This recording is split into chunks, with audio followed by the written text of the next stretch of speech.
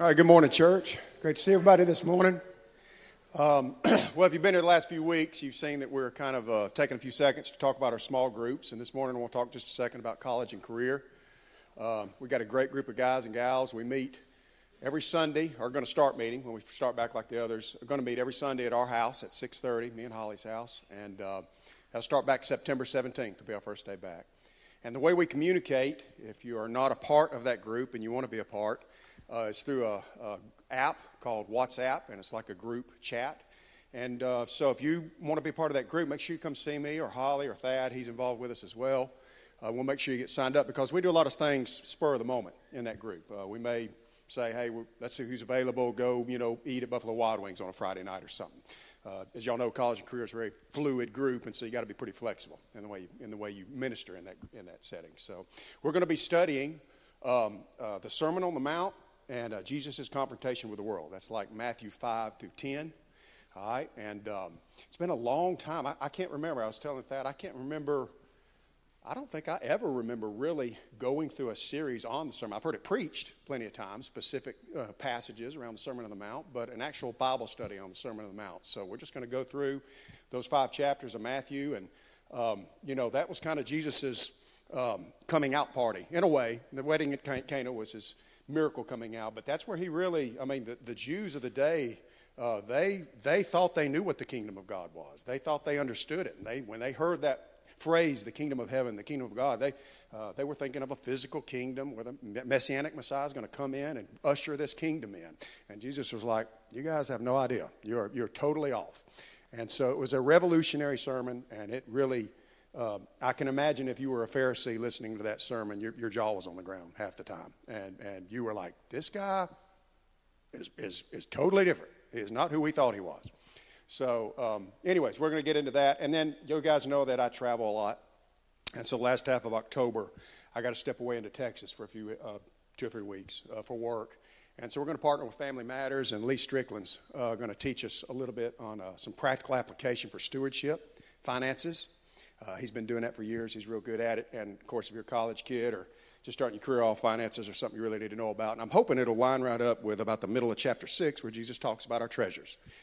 Where your treasure is, there your heart be also. So it should lead right into it. So, again, guys, if you're not a part of the group and you want to be, make sure you see me. We'll make sure that you get the latest information. So, Steve, you coming up?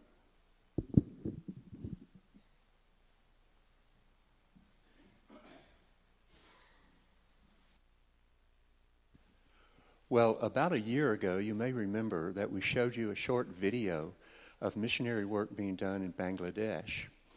Well, that video was made by Don and Cheryl Schroeder, and they are here with us today, and we wanted to give them 5 or 10 minutes to talk to us about what's happening in their ministry.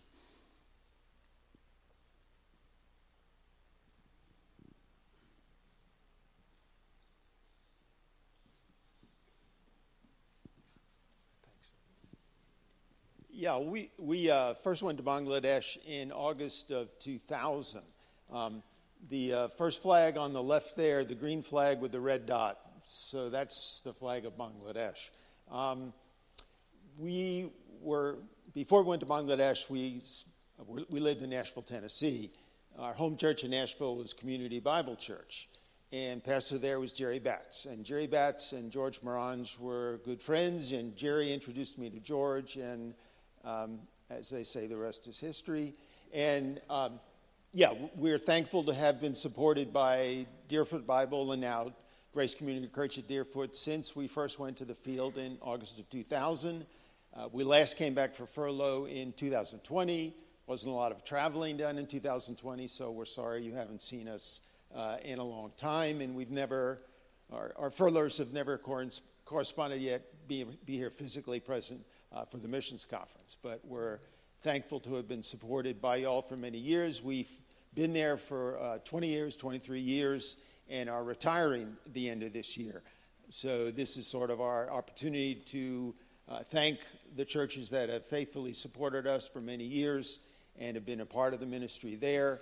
We've been in Bangladesh, a Muslim country, 160 million people, and doing various visa identities. First started on an arsenic identity, and then we transferred to English teaching identity, and that was Cheryl's visa platform. I'll let her tell you a little about that. So Don mentioned that Bangladesh is a majority Muslim country of 160 million people, but the other piece of that is it's just a little bit bigger in size than the state of Louisiana, so you can imagine the population density. Yet with all those people comes opportunity, and many of them are really wanting to learn English, and that was our latest visa entry into the country.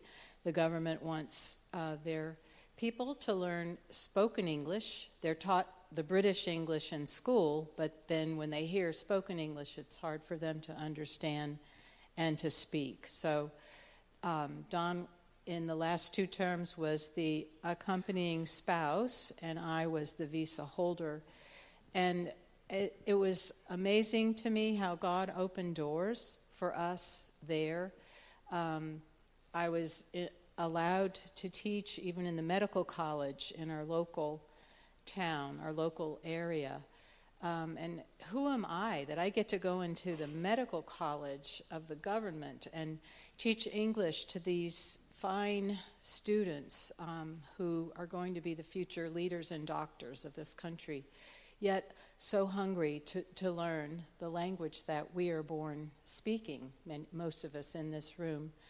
So God is using that opportunity not only in Bangladesh, but in probably other countries around the world. And when I left Bangladesh and we said our farewells in June, one of the hard parts for me was knowing there was no one following me in teaching English. So this is a little plug for anyone who might be interested in missions and using English as a way to enter these countries and share God's word through that medium. Please talk to me. Would love to connect you with some ideas and resources. And I just want to thank God for his faithfulness to us through churches like yours that have supported us over 20 years in the work there. We were part of a team. Our mission is SIM, Sudan Interior Mission originally, but now works in many other countries other than just Sudan and Africa. So it goes by SIM, Society for International Mission or Ministry. And we left our team there in the town where we lived, are continuing the work of outreach that we did through a ministry Don started called Indigenous Outreach Workers. And these are men and their families who were formerly Muslim, who came to faith and are now reaching out in their areas, their very unreached areas, with the gospel. And they continue this work and are partnering with expatriates that joined our team from Australia, Ethiopia, and South Korea. So God works in amazing ways in sharing Christ with those around the world, and we just thank you for your part in helping us to be there in Bangladesh. Yeah. We'll be here after church and sitting over in this area if you'd like to talk or have any questions, and we do appreciate your faithfulness to us, and we thank God for his faithfulness as well. There have many people have come to faith in Christ over the years through the work there. There have been several small churches planted among Muslim Bengali people, and we thank God for that, and we just pray that ministry continues, and we're thankful for your prayers. Amen. Thank you. All right, guys, thank you for your service. And, we may be up here with instruments, guys, or singing into microphones, but we're just worshiping the Lord. And we're just inviting you to worship the Lord with us. So let's stand and let's worship the Lord together and lift his name high this morning.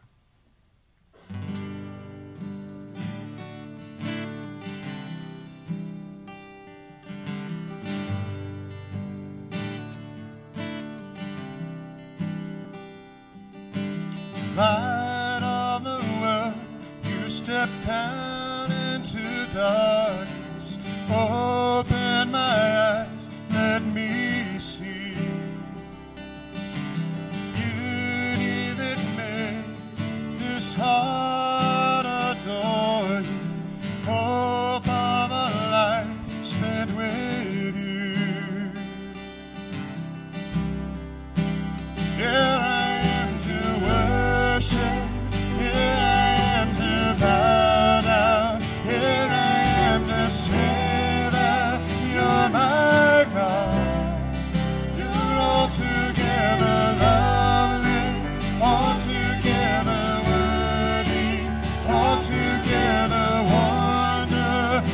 to me.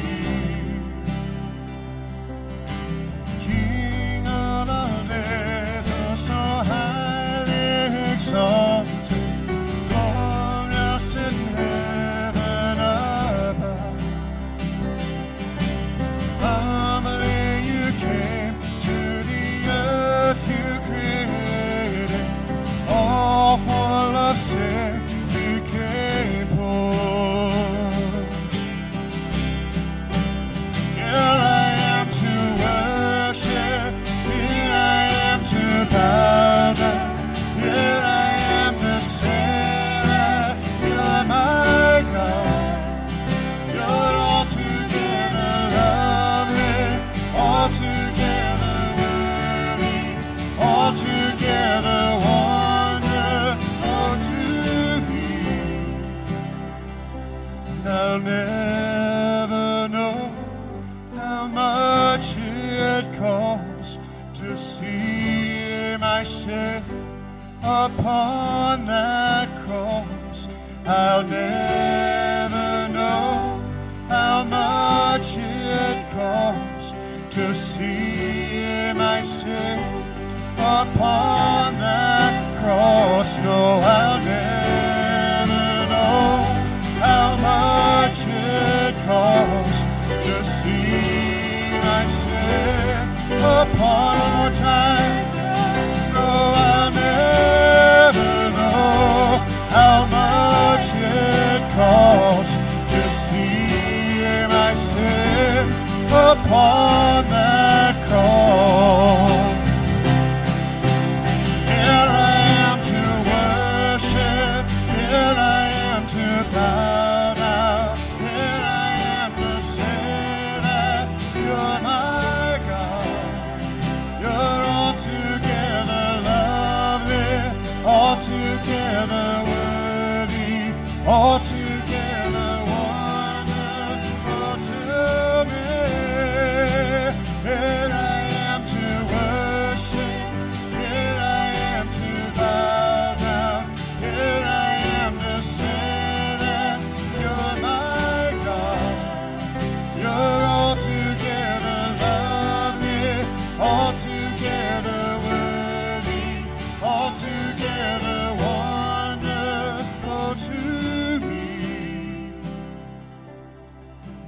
Light of the world, you stepped down into darkness. Open my eyes, let me see.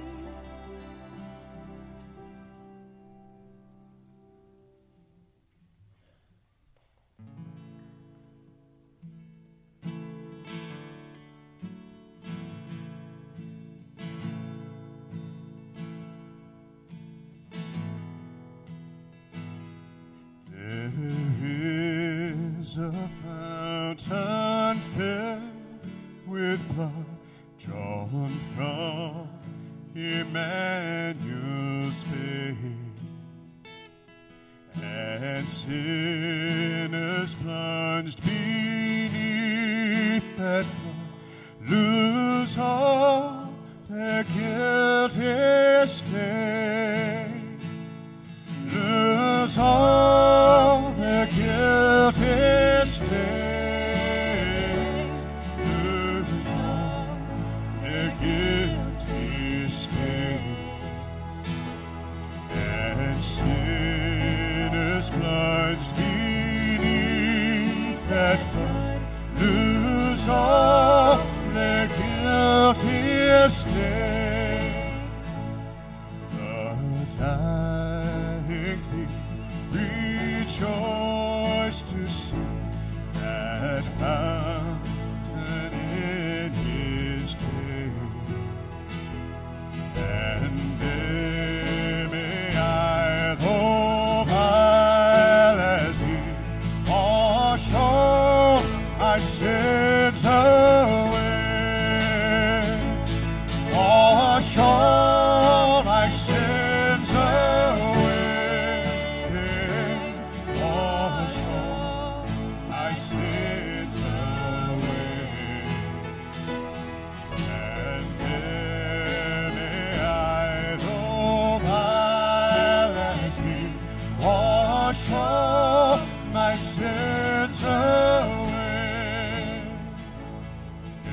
This is by faith I saw the stream my flowing would supply. Redeeming love has been my theme and shall be till I die, and shall be till I die, and shall be till I die.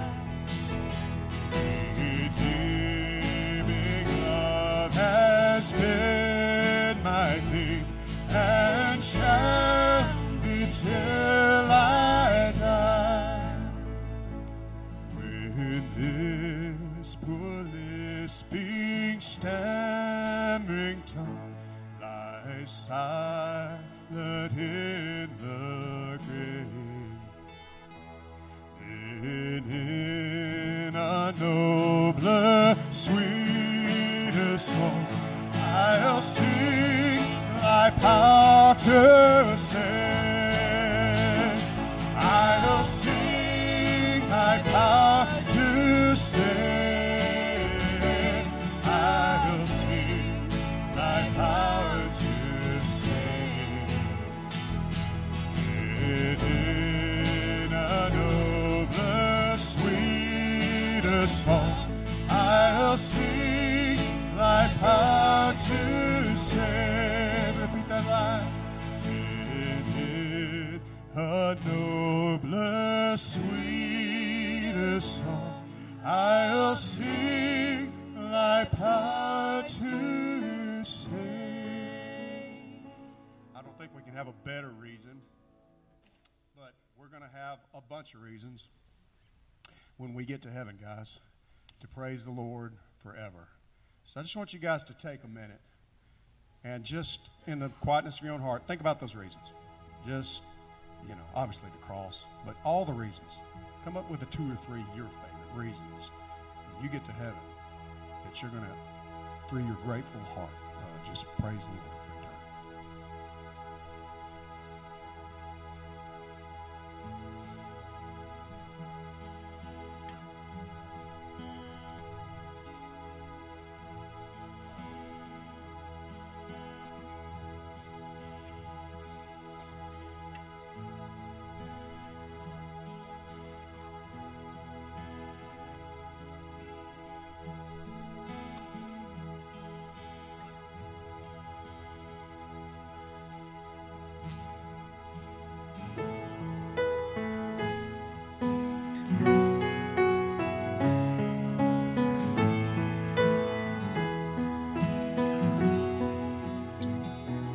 Bless the Lord, oh my soul, oh my soul, worship His holy name.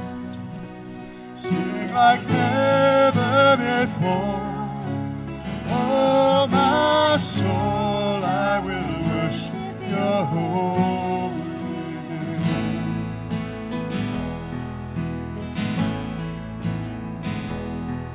The sun comes up, it's a new day dawning. It's time to sing Your song again. Whatever may pass,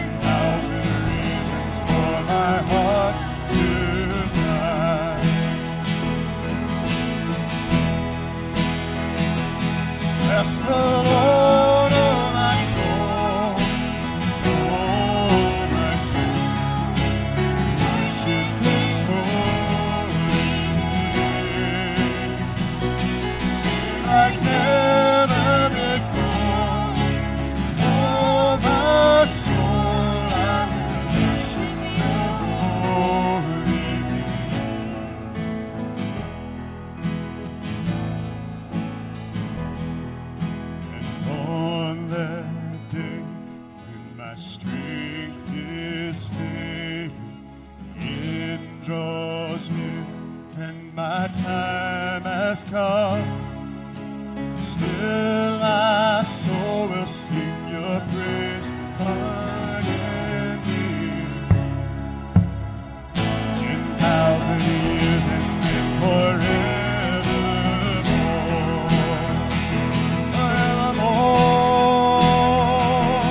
Bless the Lord, oh my soul, oh my soul. Worship His holy name. Sing like never before. Oh my soul, I will worship your holy name. Bless the Lord, oh my soul, oh my soul. Worship His holy name. Sing like never before.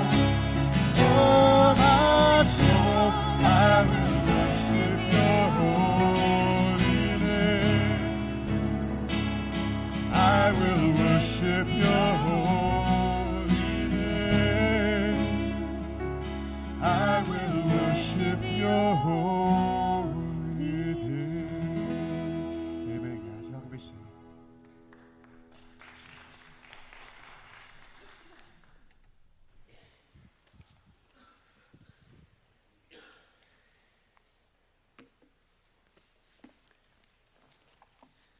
As I was challenged there as Brian or B, however you refer to him, as he asked us to think about three things as related to all the many things that we'll be able to praise the Lord for. There were three that just immediately came to my mind, and the first was grace. Thankful for grace. It's God's undeserved favor. We don't deserve it, but He's been gracious to us. And you know, not only is a person saved by grace through faith alone in Christ alone plus nothing, but we live by grace. And I don't know how that hits you, but I'm very, very thankful that we live by the grace of God. I'm also thankful for forgiveness. I was sitting there thinking, man, I'm a sinner. I sin. And I'm thankful for the forgiveness of the Lord, that it's complete. I'm thankful for that. And I'm also thankful that one day we will be worshiping, not by ourselves, but the Bible tells us every tongue and tribe and people and nation. Can you imagine what heaven is going to be like? It's hard to even fathom that. But as the Schroeders were sharing, I was thinking about the Ambrosius and the Selfs and all the sacrifice, Michael and Nina, all the sacrifice that's there when you go to the mission field. And for them, how wonderful will it be to share with those people that they saw come to Christ for an eternity to be able to worship the Lord. So there's a lot to be thankful for. We could just stop and do a whole service about that, couldn't we? There's much, much to be thankful for. So I want to begin before we turn to a specific passage. I want to ask the Lord to help us that we might be good listeners today. That'd be all right? So let's bow and let's pray together.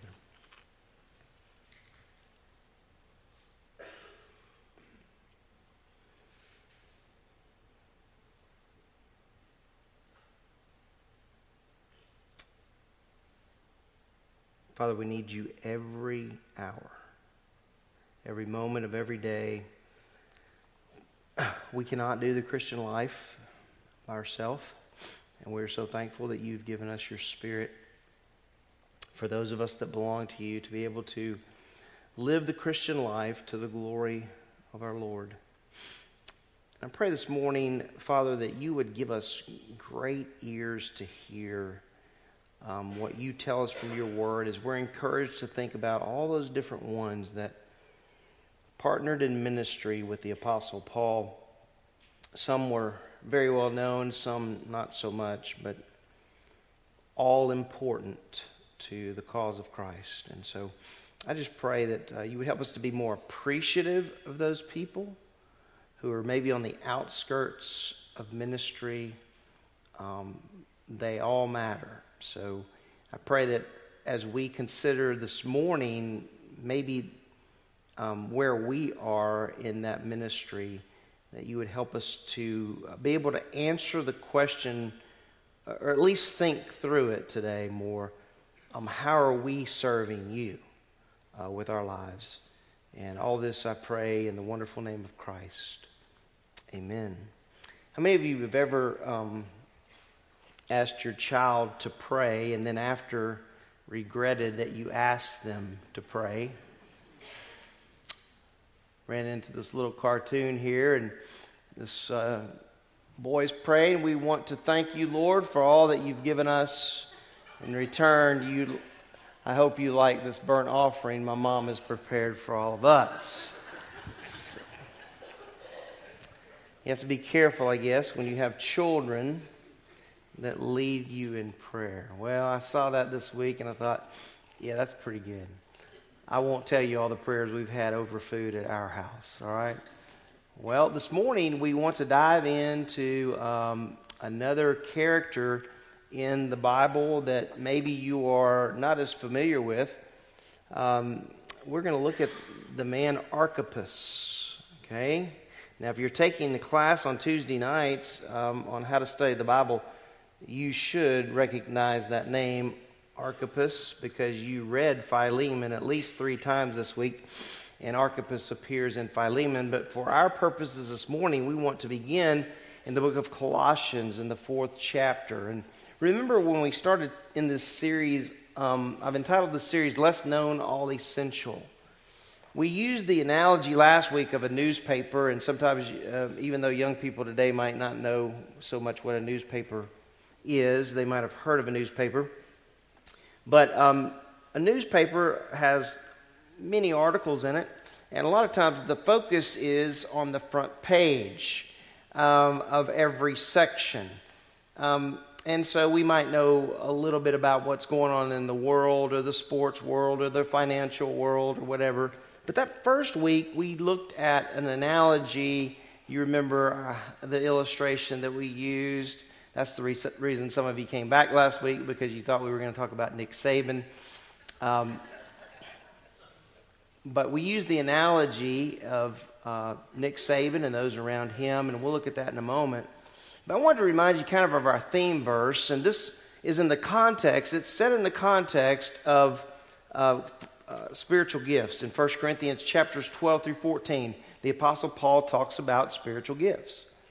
And so that's the context. And context is king. Anytime you're studying the Bible, you need to remember that context is king. And so in this particular context, he is writing about the fact that God has placed the members of the body, each one of them in the body, just as he desired. So everyone in Corinth, as a believer, was placed in the body just as God purposed, so that they could fulfill the purpose that God had given for them, specifically in terms of using their gift. What about you? Do you understand your place in as a member of the body of Christ? Do you know what your spiritual gift is? Are you using that gift or gifts for the glory of the Lord? And this is very important, because there's so many that attend church that I believe are frustrated because they don't understand how it is maybe that the Lord wants them to serve. But every single person that's a member of the body of Christ in this room is important to the growth of the body. Every single person. You can't say, well, there are less importance over here. These are the more important. That's not how it works within the body of Christ. The difference in the body of Christ is giftedness. Everybody has been gifted differently. And so as a believer, maybe you've never heard this, but I want to encourage you today that if you are a believer in the Lord Jesus Christ, then you have a gift. At least one gift that God wants you to use. Now, this is very important, that God wants you to use. Okay, that's the key phrase. Not Thad wants you to use. God wants you to use ultimately to bring glory to himself. Is that okay? That sound all right to you? So how many of you are on that train? You understand what your gift is and how you are contributing to the body of Christ for his glory. That's really, really essential. I didn't understand that when I was a young believer. But as I got older, I began to see how different people within the body function differently. You have those who are encouragers.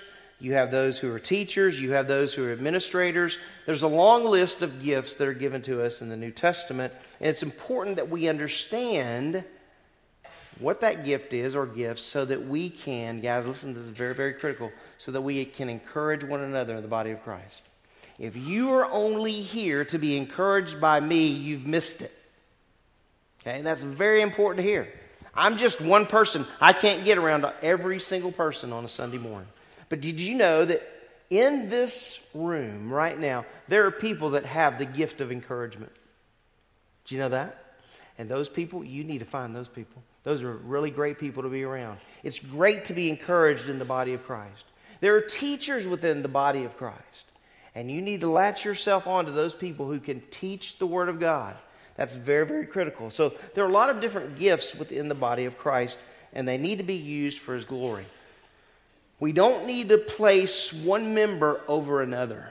It's function that's different.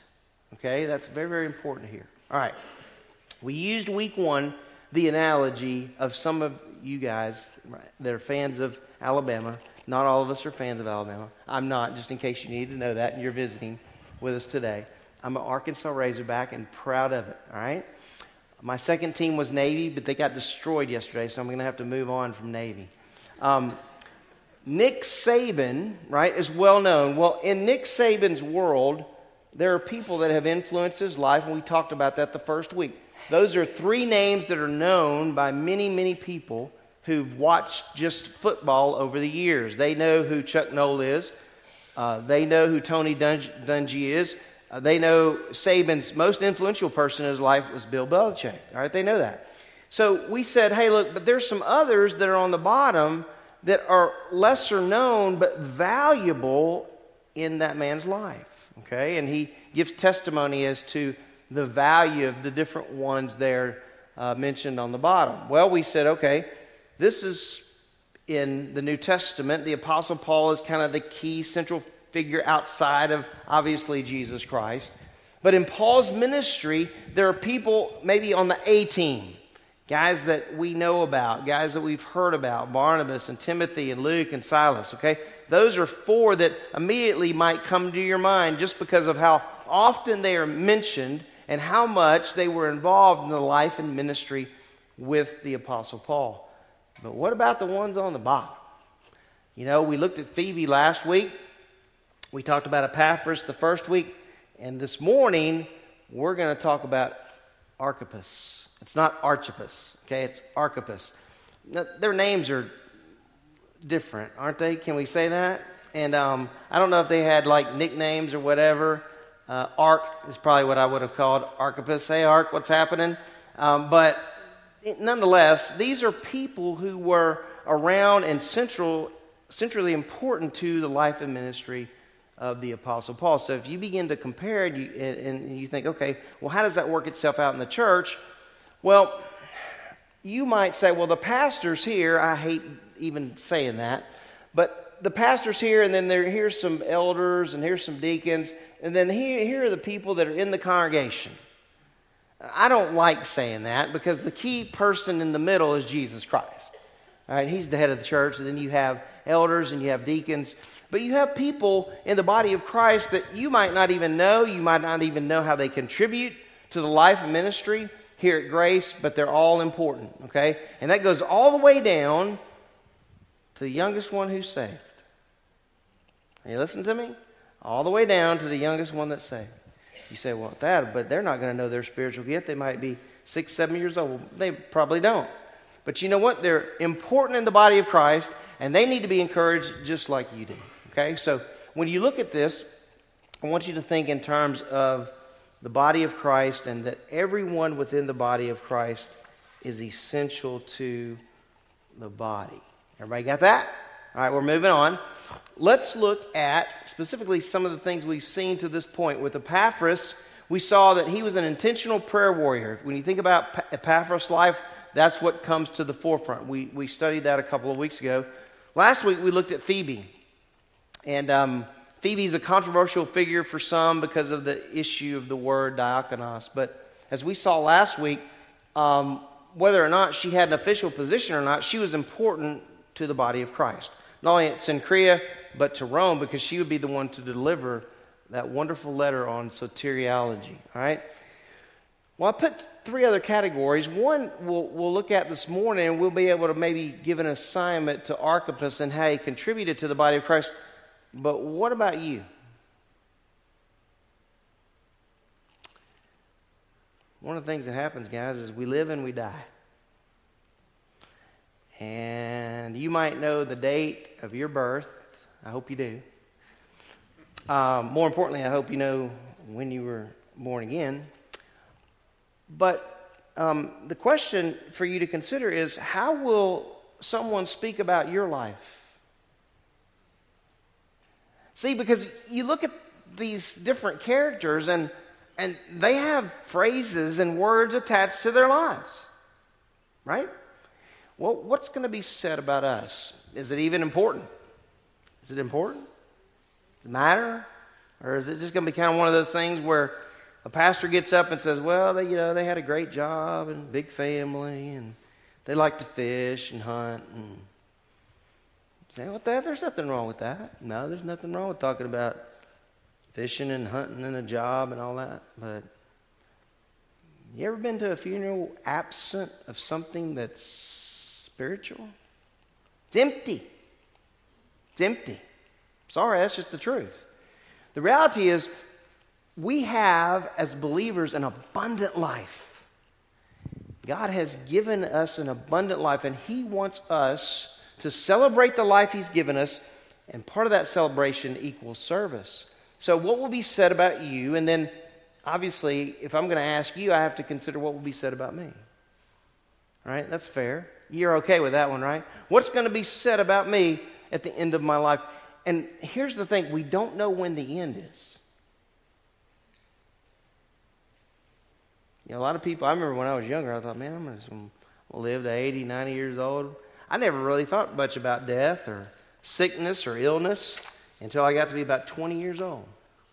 And I was exposed to a guy who was terminally ill, and he was a young man. I'm like, man, this is different, right? You don't see that a lot. And when you see younger people die, it kind of makes you stop and pause and think. And then we eventually move on with life. But this morning, I want us to think about our own lives as we look at this man's life named Archippus. Because Archippus, I'm going to tell you something, he was very critical to Paul and the ministry that the Lord had given to him. So let's look together at Archippus. He's mentioned 2 times in the New Testament. He's mentioned, first of all, in the book of Colossians in chapter 4 and verse 17. And that's the one that we want to focus our time on. I will allude to the Philemon passage in just a moment. All right? Look what it says. Chapter 4, verse 17. And these are definitely words you could easily skip. I mean, this is right at the end of the letter. But it is worthy of our consideration. Look at this. Say to Archippus, take heed to the ministry which you have received in the Lord, that you may fulfill it. Okay? You say, man, that's just not a whole lot. Oh, it's more than you think. All right? And I know that because I spent a lot of time digging. Let's go through that verse. So, first of all, we have to understand there's a command given to Archippus. This is not something that Paul is suggesting to Archippus. He's not saying, hey, if you feel like it, do it. He's saying, do it. Okay? Well, what's he telling him to do? Hopefully we can kind of understand that a little better in a few moments. First of all, he says, say to Archippus. Well, who's supposed to say this to Archippus? You say, well, if that we learned a couple weeks ago that Epaphras was the one that started this church in Colossae. He probably had an integral part in the church beginning. He was the one that brought the gospel to these folks. Well, it wasn't Epaphras. We can eliminate Epaphras because chapter 4, verse 12 tells us that Epaphras, who is one of your number, a bondslave of Jesus Christ, sends his greetings. Well, if he's sending his greetings, that means he isn't with Paul. And he's not the one that's going to be reading this. Honestly, I don't know who it is that read this to Archippus. It may be the fellow that's mentioned down in verse 7. Here's another wonderful name, Tychicus. Man, imagine having those guys in your church, Ark and Tick. All right, so here it is. It could be. I don't know that it was, though, based on verse 16. I think it really is the church that's to remind Archippus of his responsibility. Notice it says, when this letter is read among you, have it also read in the church of the Laodiceans, and you, for your part, read my letter that is coming from Laodicea. I personally kind of lean toward the fact that it's the church that's to remind. He's not real specific. I don't know that it's Tychicus that reminds. It could be. But nonetheless, the responsibility was there to say something to this man. You know what's interesting about that word say? That word say in the original language speaks of assembling a person, coming together, and giving that person a message, giving them something to consider. In fact, in the original language, there's a force in this word that indicates urgency. There was an urgency to the message. It wasn't just like this casual, oh yeah, by the way, say this to Archippus. No. It was, hey, say it to Archippus. It's that important, okay? In fact, you could say that it's kind of like a military term here that Paul uses, which fits. You say, Dad, how in the world does that fit?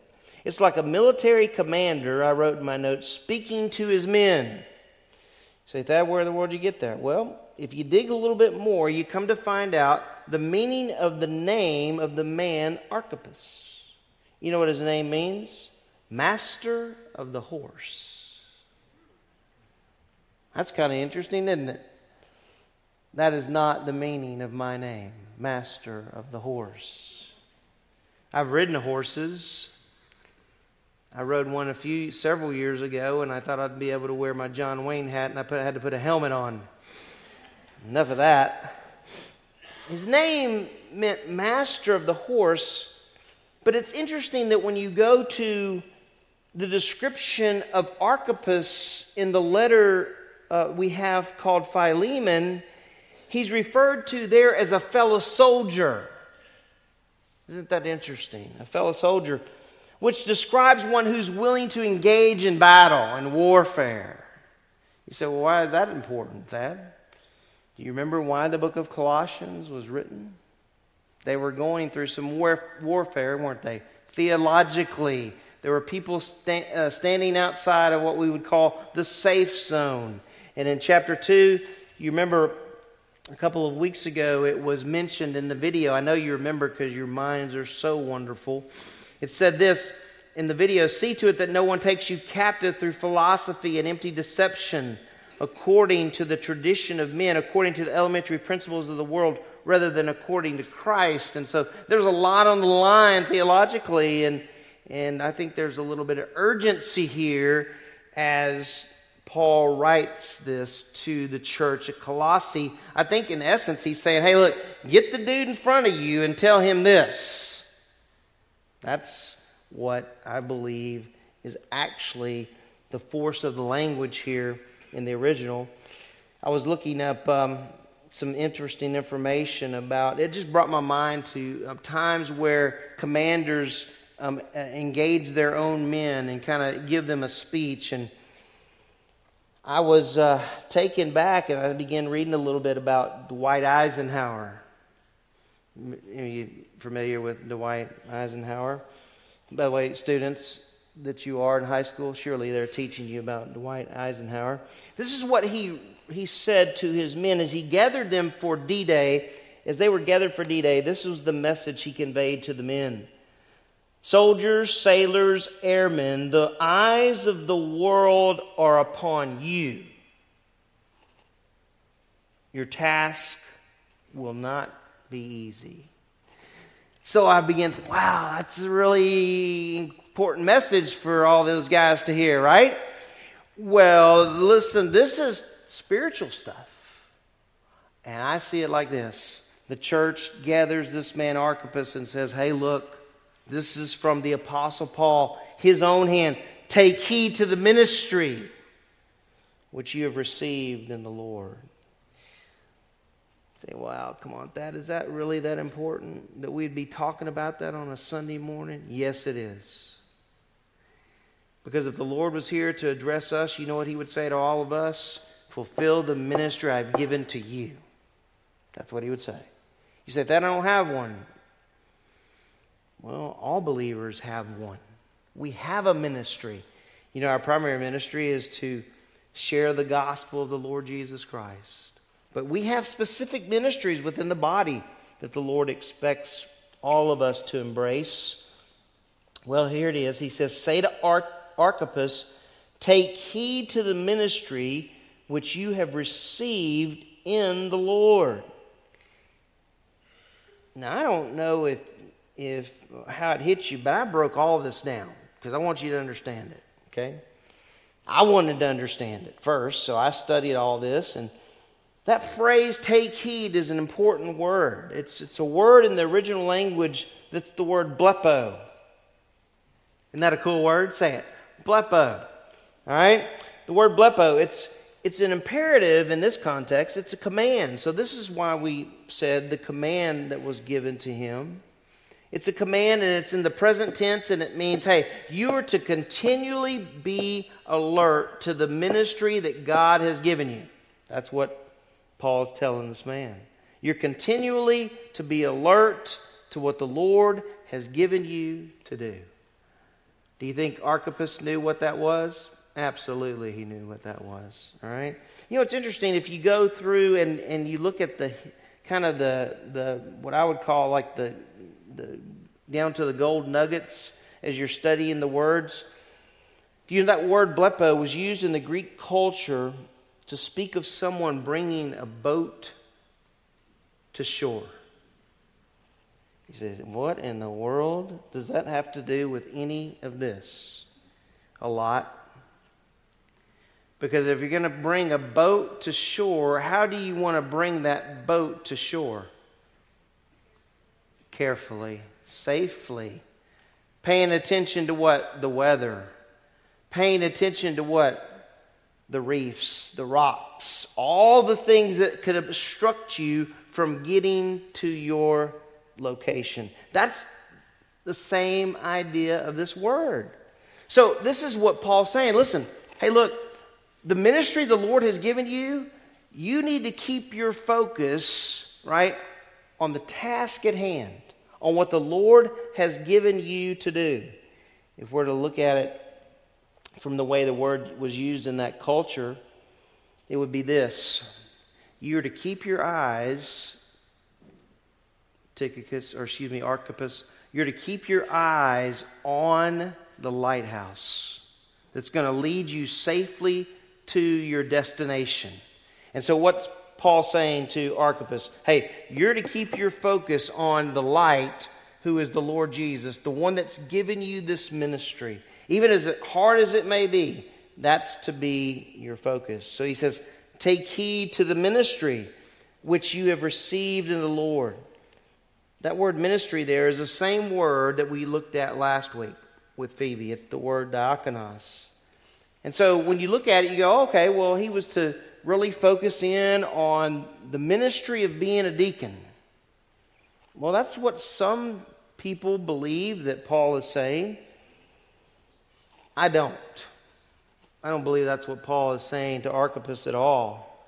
But I have to acknowledge what some believe. Some believe that that's exactly what Paul is telling him, that as a deacon, he was to focus on the ministry that the Lord had given him. But there's something there that makes me think it was more than just being a servant. And as I studied it, it just drilled me right between the eyes. There's a little word there in verse 17. Look what it says. Say to Archippus, take heed to... He doesn't say ministry. He says the ministry. You say, oh, that's too technical. No, it's not. No, in fact, there are times in the New Testament where an article appears in front of a word, and it appears there for a reason. All right? It appears there for emphasis. And in this particular context, it's not only for emphasis, but it points to specificity. There's something specific that Paul wanted Archippus to do. You say, well, what was it? I don't know. I don't have any idea just based on what I have here. But I suspect it had something to do with the spiritual lives of those in Colossae. I expect that as a soldier of the Lord Jesus Christ, Archippus was key in encouraging the saints there in Colossae when all those things that were being thrown at them in terms of false teaching was going on. It could be, and some believe, because he's mentioned in the book of Philemon, that Archippus was actually Philemon and Aphia's son. In fact, if you turn the pages over to Philemon, and there's just one chapter, it says, to Philemon, our beloved brother and fellow worker, and to Aphia or Apphia, either pronunciation is correct, our sister, and to Archippus, our fellow soldier. Some believe, based on that particular reference there, and the article that occurs in chapter 4, verse 17, the word "the," that Archippus was indeed a pastor. Maybe not the pastor there in Colossae, but a pastor in the home of Philemon. We don't know. The Bible doesn't tell us. But I believe, based on study that from chapter 4 in Colossians, that there was something very specific that the Lord had for that man. Now, you say, that, how does that affect us? Well, I believe that God has something very specific for you. What is it that God wants you to do? What's the specific ministry that He's given? Guys, you know, in my life, I haven't had all these clouds hanging over me. I had times where I was questioning, Lord, what do you want me to do? But He cleared it up, right? He gave me clarity as to what He wanted me to do. And when the doors opened, I walked through. When I was 20 years old, I walked through a door I didn't necessarily want to walk through. And next thing you know, I've got 12 students I'm teaching the book of Revelation to. Don Barrett said, "That I want you to come," 1986, back in 1986, he said, "I want you to come to Lake Charles Bible Church, and I want you to serve as an intern for a summer." And one of the first assignments he gave to me was teaching adults on a Wednesday night. I was 22 years old. I didn't think I had any business, and I probably didn't have any business teaching people who were in their 40s and 50s, seasoned believers. But you know what? I was like, okay, Lord, you want me to walk through that door? I'm going to walk through that door. How many times has the Lord opened those doors and maybe we just said, no thanks? You ever done that? I've done that. Have you done that? You know, it could be, hey, the Lord opens this door and He wants you to talk to this person about Him. Or the Lord opens this door and He wants you to minister to someone. Listen, we do not assemble together, right? We don't assemble together just to sit here. That's not why we assemble together. We assemble together to worship the Lord. We assemble together to minister to the needs of the body. We assemble together. Hey, we have to see around us. God's given us purpose. We don't just attend church. So the Lord had given to Archippus a specific ministry, something specific to do. And Paul doesn't take that lightly himself as an apostle. In fact, it's like I think if Paul had him right in front of him, he'd have said, hey, dude, get with it. Stay with it. Okay? I base that on what he tells him next. So he says, take heed to the ministry. And notice he says, which you've received in the Lord. It's something from the Lord. You know what's so wonderful? Is that when, as a Christian, the Lord opens up the door, He's the one that's done it. And He's the one that's going to give you the ability to do the ministry. It's not going to be in your own strength, in your own wisdom. He's going to be the one to do that. We have to be able to see that. And that's what Paul is wanting Archippus to do. He wants him to see, hey, look, this is critical to the life of those believers in Colossae. Chuck Swindoll, in talking about this particular section, he wrote this about vision because the word that Paul uses there, the word blepo, he says, vision is the ability to see God's presence, to perceive God's power, and to focus on God's plan in spite of the obstacles. That's good stuff. Because can I tell you what's going to happen in the ministry? There are going to be obstacles. There are going to be obstacles in the ministry. In 35 years, there have been lots of hurdles in the ministry. You say, Dad, how do you get through those hurdles? Trust the Lord. You know, one of the things in track, when you run hurdles and it's painful, you ever run track, any of you, and run the hurdles? Any of you done the hurdles? Any of you ever run down a track with hurdles in front of you and tried to jump the hurdle? Okay, I had friends of mine in high school, and I ran track, but these guys were guys that could hurdle that, and it looked like just really simple to do.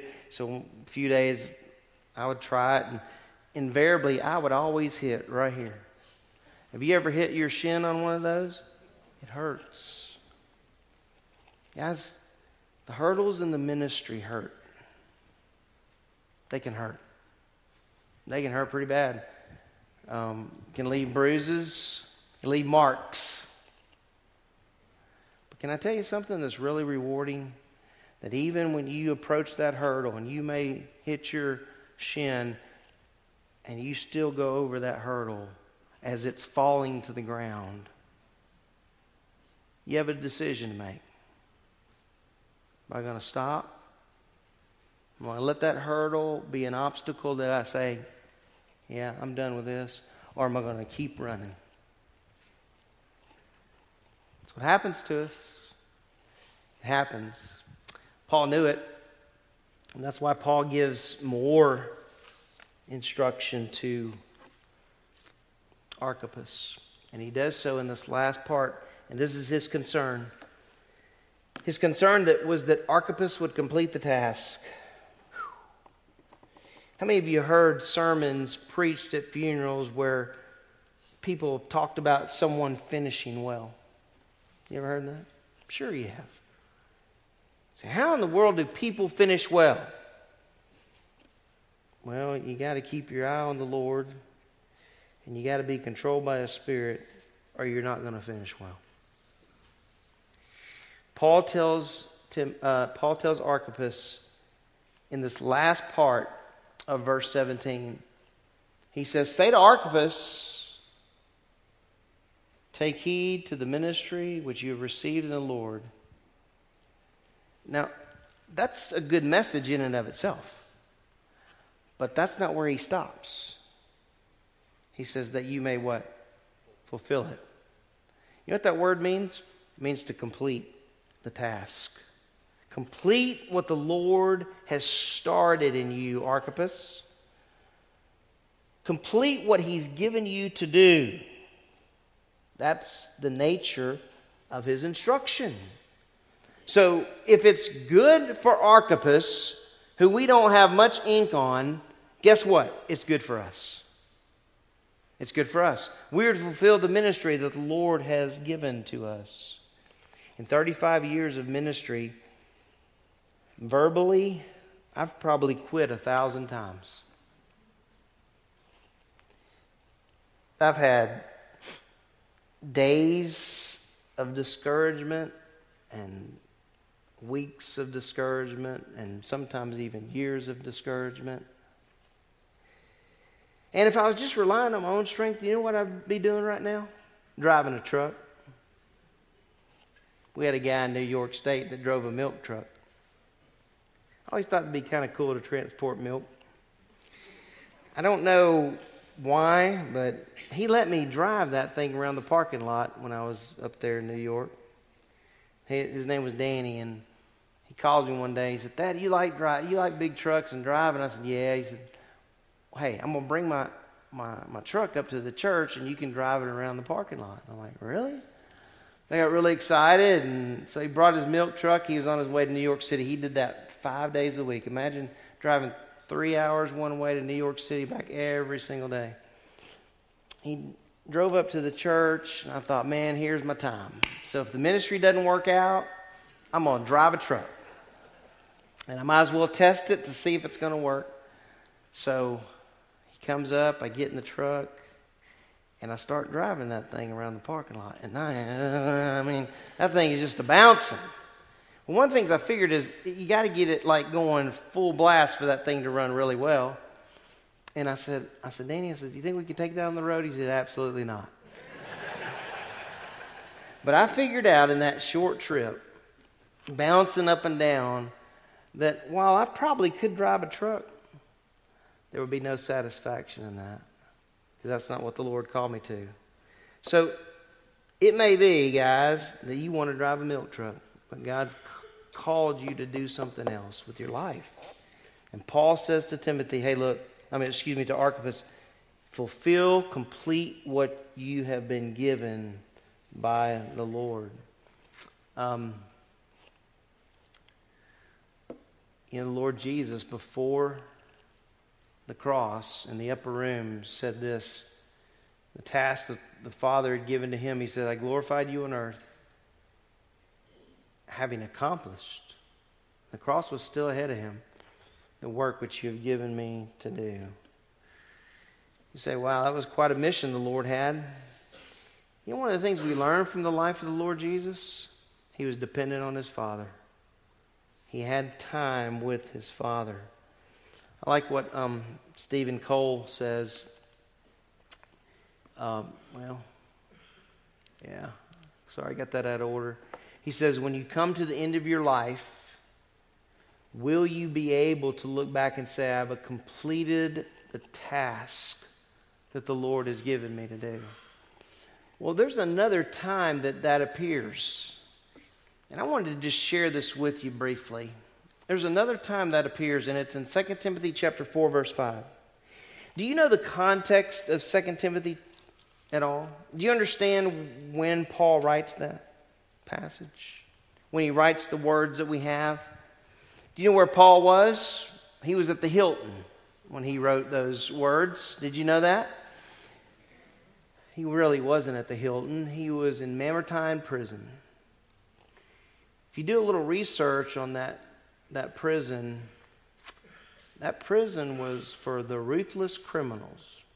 And you know how that thing was built, where there were steps leading down to an area, right? A common area.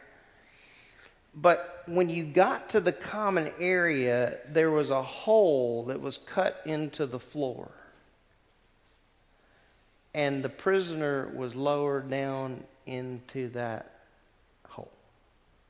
That's where they spent time. That's where the Apostle Paul was when he penned these words.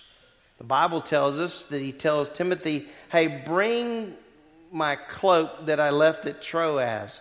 Well, why would he ask him to bring his coat? He was cold. He was underground. But there's something there that Paul doesn't even focus on that would have been really interesting. That was also an area where it's said that sewage was up to their knees. So I was like, wow, okay, the Roman sewage is underneath, and that's where Paul's hanging out. That sounds lovely, doesn't it? He's hanging out there. He's cold. There's no telling what's crawling down there with him. Okay? And the Bible says he has the wherewithal to tell Timothy something that would have been, for Paul, very critical. Because he was, in essence, telling this protege, hey, you're the guy now. Notice what it says in that verse. But you be sober in all things, endure hardship, because hardship comes with ministry, and it comes in various forms. Do the work of an evangelist, because apparently he didn't have the gift of evangelism, but it did not void the responsibility to evangelize. And then he says, fulfill your ministry. Complete what the Lord has given you to do.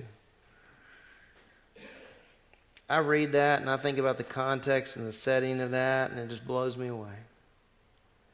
You know, all along the way, if you read 2 Corinthians 11, you could see points in time where Paul would have probably wanted to throw in the towel. He was being beaten. He was shipwrecked. There was all kinds of issues that he went through personally, but he stays the course. And he finishes, as we know, the course that the Lord had for him. Look at verse 6. He says of 2 Timothy, for I am already being poured out as a drink offering. The time of my departure has come. I have fought the good fight. I have finished the course. I've kept the faith. Well, we don't live back in the first century. Nero is not on the throne. But Paul would lose his life, and his head would be chopped off for the Lord. And do you know, church history tells us that Archippus was stoned to death. I don't know how you hear that, but you know what I hear when I hear that? That Archippus was stoned to death. You know what that tells me? He was obedient to the task. He took the words of Paul and said, yep, this is what the Lord wants for me. Well, I want to encourage you with 3 things to think about before you leave. The first is, will we be diligent to fulfill the ministry the Lord gives to us? We need to be. And guys, it will be marked by many hurdles, but keep running. Secondly, be faithful through the difficult times in ministry. That's when it's tested. And then the third point is, be one who leaves an example to follow. So Archippus apparently left an example to follow based on the way his life ended. Got one more verse from Acts chapter 20, one of my favorite verses. As I think about the life of Paul, he says, I do not consider my life of any account as dear to myself. Guys, this is where it starts. So that I may finish my course and the ministry. And the Lord had given him a specific ministry, as we know. He says, which I received from the Lord Jesus to testify solemnly of the gospel of the grace of God. Guys, the Lord will empower you and give to you. You might be a little fish, but God wants to use you for His glory in the ministry. Back in 1979, 78, 79, around that time, there was a man that played basketball at Jeff State. His name was Mike Anderson. How many of you recognize that name? Mike Anderson, any of you? Okay, a few do. Did you know that he transferred to a school where Nolan Richardson was coaching? How many of you have heard of Nolan Richardson? A few more. Just in case you missed it, Rolling with Nolan, 1994, we won the national championship. Hallelujah. But did you know this? You have pretty well known Nolan Richardson. Well known Mike Anderson, but not as well known as Richardson. Did you know, though, at Jeff State, there is a man in our audience that worked on that staff? Did you know that? How many of you know who that is? Look at that. His name is Tony Cooey. Now, when you compare Nolan and Mike to Tony in the world, lots more people going to know Nolan and Mike, right? And not so much Tony Cooey, although we love you, Tony Cooey. Here's the reality of it, guys. When we get to glory, maybe not many are going to know your name, but the Lord will. And the expectation that the Lord has for you is the same expectation that the Lord has for me and that the Lord had for Archippus, that we would run the race and that we would finish it to the glory of God. Let's pray together. Father, there is so much in your word. I know when I was young, to be honest, I was afraid with some of the passages because I was like, I don't know that, and I'm not sure I'm going to say the right things. And so I made it more about me than I did about your word, and I confess that was the case. I've gotten older in you. I've come to appreciate more and more every single word that you've given us.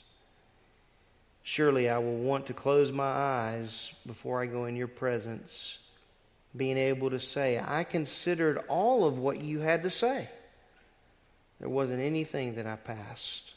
Just because it's hard or just because it's not as popular doesn't mean we don't need to be in it. And what a lesson that we learned from this man Archippus, a man who took heed to what Paul said and continued to minister there in Colossae and eventually lost his life because of his faith in you. And so I pray it would encourage us as believers to stay the course.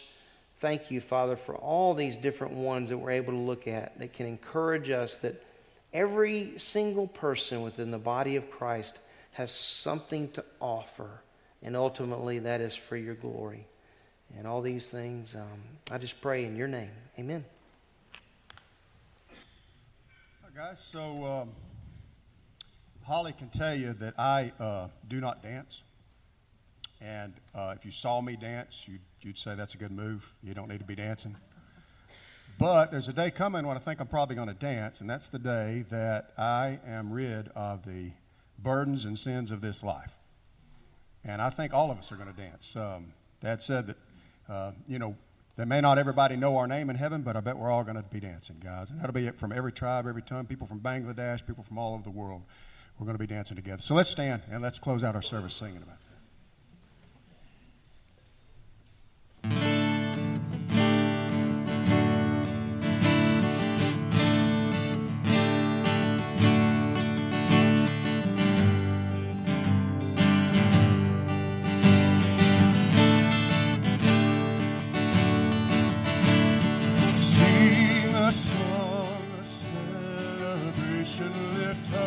A shout of praise, the bridegroom will come. Glorious one, and we will look on his face. We'll go to a much better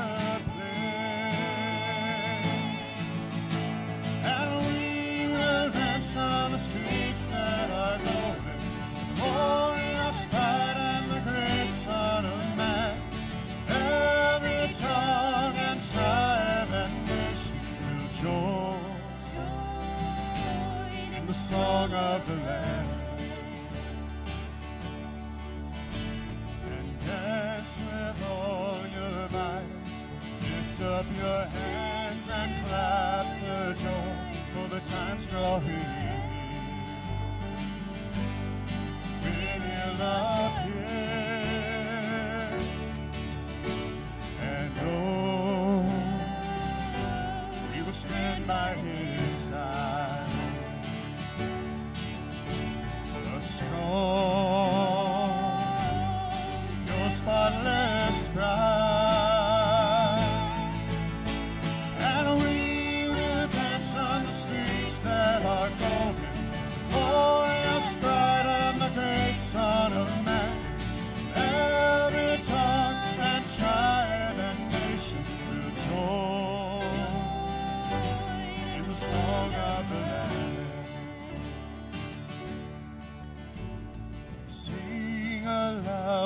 time of rejoicing is near.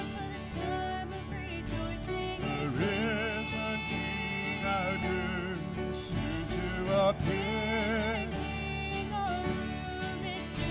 The wedding feast to come is now near at last.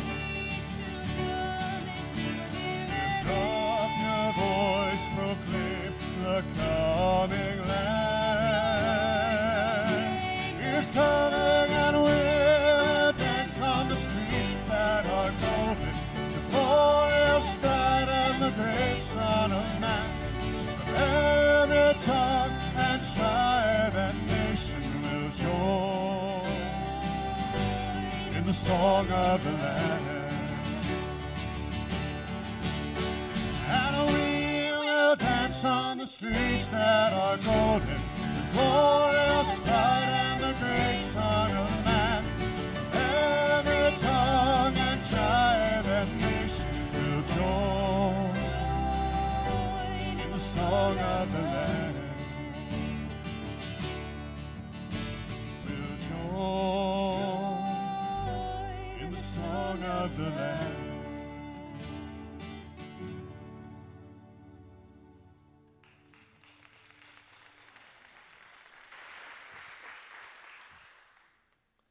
That's what Miriam and all those guys did. They sang and danced, right? After the Lord parted the Red Sea. Well, I want to make just a few announcements, and then we'll pray for the Uganda trip. We will be having a visitors luncheon on September the 10th, and so if you're interested and you've been visiting with us here at Grace, we encourage you to sign up for that. There is a sign-up sheet out there in the foyer at the Welcome Center, and so I'd encourage you to sign up for that. We'll also be having baptism on September the 17th. We already have a few candidates for that, and so we will definitely be having that on the 17th of September. If you're interested in being baptized and you want to do that, please call the church office, and you can set up an appointment to meet with me before that day on the 17th. This morning we want to pray for the Uganda group. We do know the Alaska team did get back, and they got back this morning. I don't know why they're not in here with us, but I guess probably a little bit tired, but we'll forgive. There's grace, right? We said that at the beginning of the service. So I'm going to ask that the Uganda team would come up right now, and we want to pray for those guys that are going to Uganda. My wife is actually going to Uganda, but she... So I will be without meals for 13 days. So just in case, just wanted to throw that out. All right. And so there's some folks from Indiana actually that are going to join this group as well. But I might ask you to pray for Teresa because her mom had a stroke on Wednesday, and she's doing okay. It was just nothing physically where she was paralyzed at all.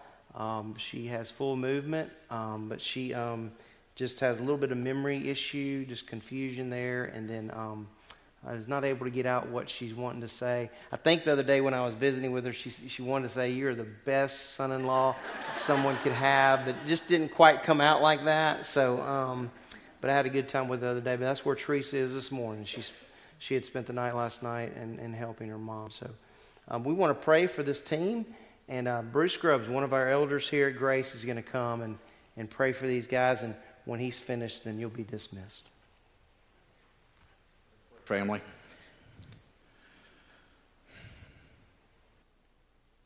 it's amazing to me, Father, that in eternity past, you saw this moment. And,